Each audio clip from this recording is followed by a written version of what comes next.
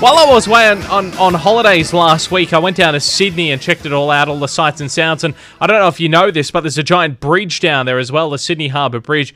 It's mammoth, and I thought, you know what, I might climb that thing. I'm not the greatest with heights, so it was going to always be fascinating to see how I went with climbing this one. I mean, I did a broadcast a couple of years ago from the top of an 11-metre high scissor lift, so if I wasn't great at 11 metres, I don't know how I was going to go at 147 metres, which is the official height all the way up there to the top of the Sydney Harbour Bridge. But you know what? I did it. I got a certificate for it. I got photos at the top.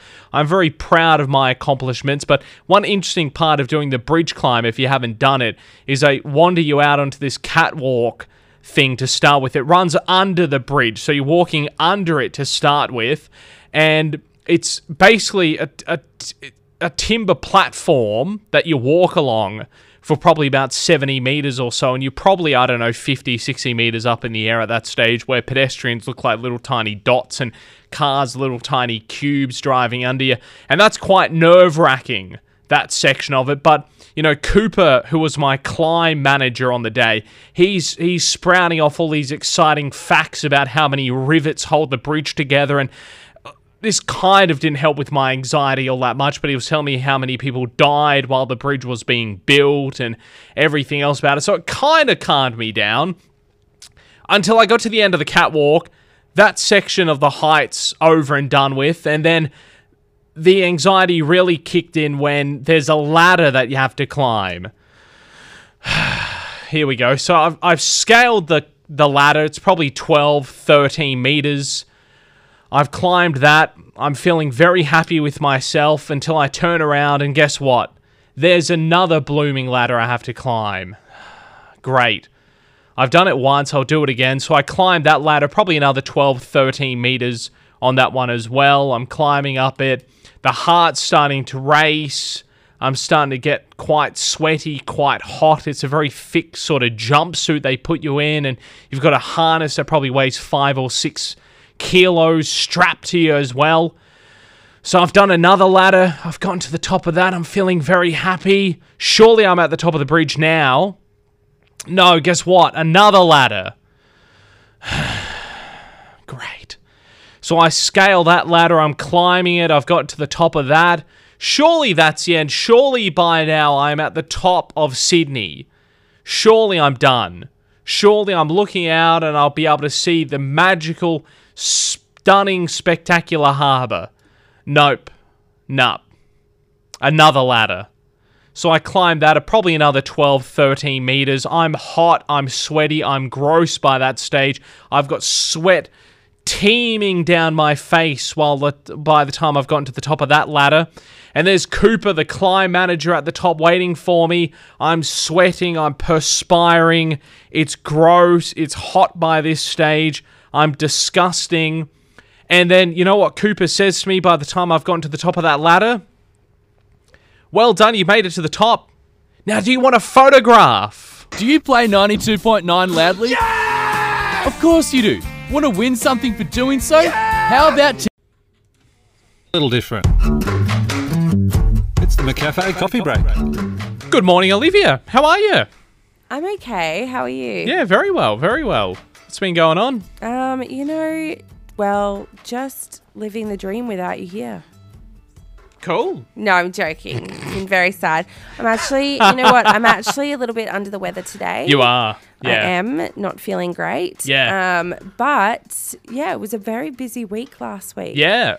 I couldn't believe the news last week was crazy. Yeah, honestly, I think I'm exhausted from it. Yeah. Like, I mean, some of the national news, let alone the local stuff that was going on, which I have to admit I'm not 100% across all of that because I wasn't here, but the national news was crazy. I mean, Boris Johnson, probably not resigned. The biggest piece of news, but geez, they were falling like big. dominoes, weren't they? I think it's huge news. Massive news. It does affect us as well, being the Commonwealth. Yeah. So yeah, it was all very interesting watching that roll out. Larry the cat... the Larry's mouser. outlived them all. He's outlived 3 PMs now. David Cameron brought him in. He's outlasted him. I love David Cameron. Outlasted. Yeah, Larry's doing well. I reckon he'd just make him PM. Yeah, he looks healthy. He does. He doesn't need a toupee. He's 15 though. Larry's getting on. I'm gonna be a little. I know cats can live a while. Yeah, look, but hopefully he's got another few years ahead of him. Yeah, He's gotta hopefully. help the next PM. And maybe the one after that, Yeah, at the rate they're exactly. going. It's crazy. And a little bit, I love how much the universe does actually revolve around Tamworth. Yes. Because Christopher Pincher, who was the member for Tamworth in the United Kingdom, kind of started this whole thing. With Boris. Yeah, for Boris, with him being appointed Speaker of the House. Correct. And then, obviously, all the claims about him groping men. Yeah. So that kind of, that started What the a whole fun time. question about Boris Johnson and Yeah. can you lead a party when you put someone like that in as a speaker, and then it just Yeah, unraveled from there. And even the second person that he put in charge, Yeah. my head's lost me on that one. But it just all fell apart. Yeah. And then I feel, you kind of feel bad for them when, like, they're looking really sad and, like, Yeah. he felt like he'd been backstabbed. Yeah. But, I mean, realistically, he's really caused some trouble. Yeah. Yeah. I said to someone the other day, I bet he had a party at number 10, didn't he, afterwards? Get your last party in. That's your last one. But it looks like he's going to be staying around for a long Till while. October. Yeah. But there is talks to get him out earlier because it's just not healthy having someone like him there. They need to learn from our books. Get our him out. leadership spills just Yeah, done. push him, done. Never hear from them again. Yeah, they don't even have enough time to clean out the filing cabinets. Yeah. I mean, where's they're Scott gone. Morrison? Oh, Who knows? He's disappeared. trying to get into the Like many of our trying to get onto the previously elected Australian people. Rugby League board, from what I read over the weekend. Interesting. He's trying to get on the board there with Peter V'landys, but there's no vacancies. But he's apparently been circling and trying to. Well, he does like the sport. He loves his Sharks. And he does. So, of course, we had flooding down in the Hunter Valley. I was very lucky. I managed to get down there, find the road shut while I was down there, and then opened within an hour or two of me coming back home. That is lucky because Singleton got closed down for a while. And then there was an evacuation ordered for Friday in Maitland.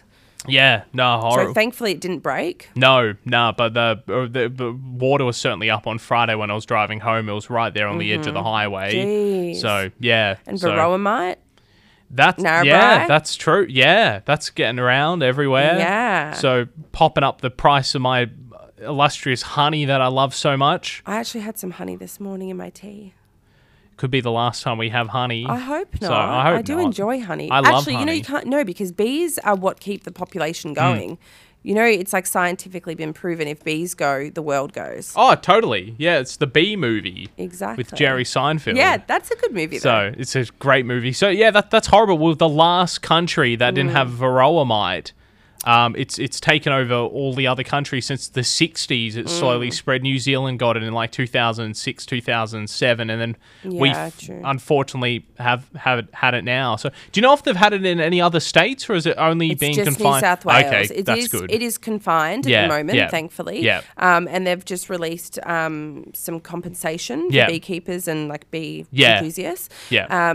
But then also we've got the risk of foot and mouth disease from barley. That's right. Yeah, that. So they've ramped up biosecurity. The Albanese government did get onto it immediately, which is great. Yeah.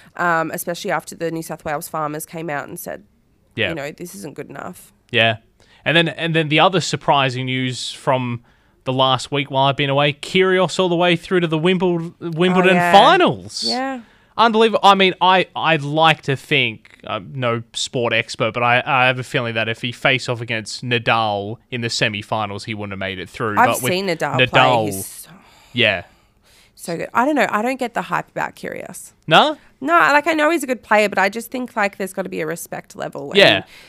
I don't know. He's all about the clout. Yeah. I thought it was a little rough from him over the weekend, saying that, there's so much love shown for Djokovic, which I don't quite understand that statement, but there was no love shown towards Kyrgios, and I'm like, have you looked at yourself in the mirror? Yes. Have you seen how you present yourself on the court? Maybe that could give you some answers. Yeah, exactly. That's right. Have a look. I mean, the spitting. And everything else. He's a great player. It's a proud thing to have for an Aussie to be so good. But also, like, you want to make Australia proud and not behave in that manner. Yeah. No, exactly. That's it. We'll see how he goes on from here and see if he can make any other finals. We've also got Origin. Oh, of course, on Wednesday night, the decider. That's exciting. right. Yeah, that's going to be Who are you going for?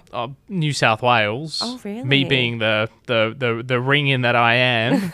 So who are you going for? I don't know. Hey. You also being on neutral turf? I'm on neutral turf, but like whoever has the best looking players, I usually go for. Fair enough. Is that why you don't support Collingwood in the AFL? Correct. No teeth. Thanks, Olivia. If you're looking to talk with a mortgage broker... That is Rita Ora at 92.9 JB for breakfast with our brain starter this morning. Most people own one of these and it has twice as many germs as a toilet. What do you think it is? What do you think it is, Olivia? I would think I was going to say a bread knife because, who washes that? But you're only cutting bread. That's true. Maybe like a toaster. A microwave. Oh, a microwave. A microwave. Ah. Because people, I do keep things covered when I cook, but people always make them dirty. Oh, yeah, exactly. They cook without the covers on it, aka our washing machine, our microwave here. Yeah. And the emails every day about them. I know, and I want a scientist to swab the lid of that. There's a science experiment and see how much bacteria is on the lid of the micro. That's not making me feel good about lunchtime.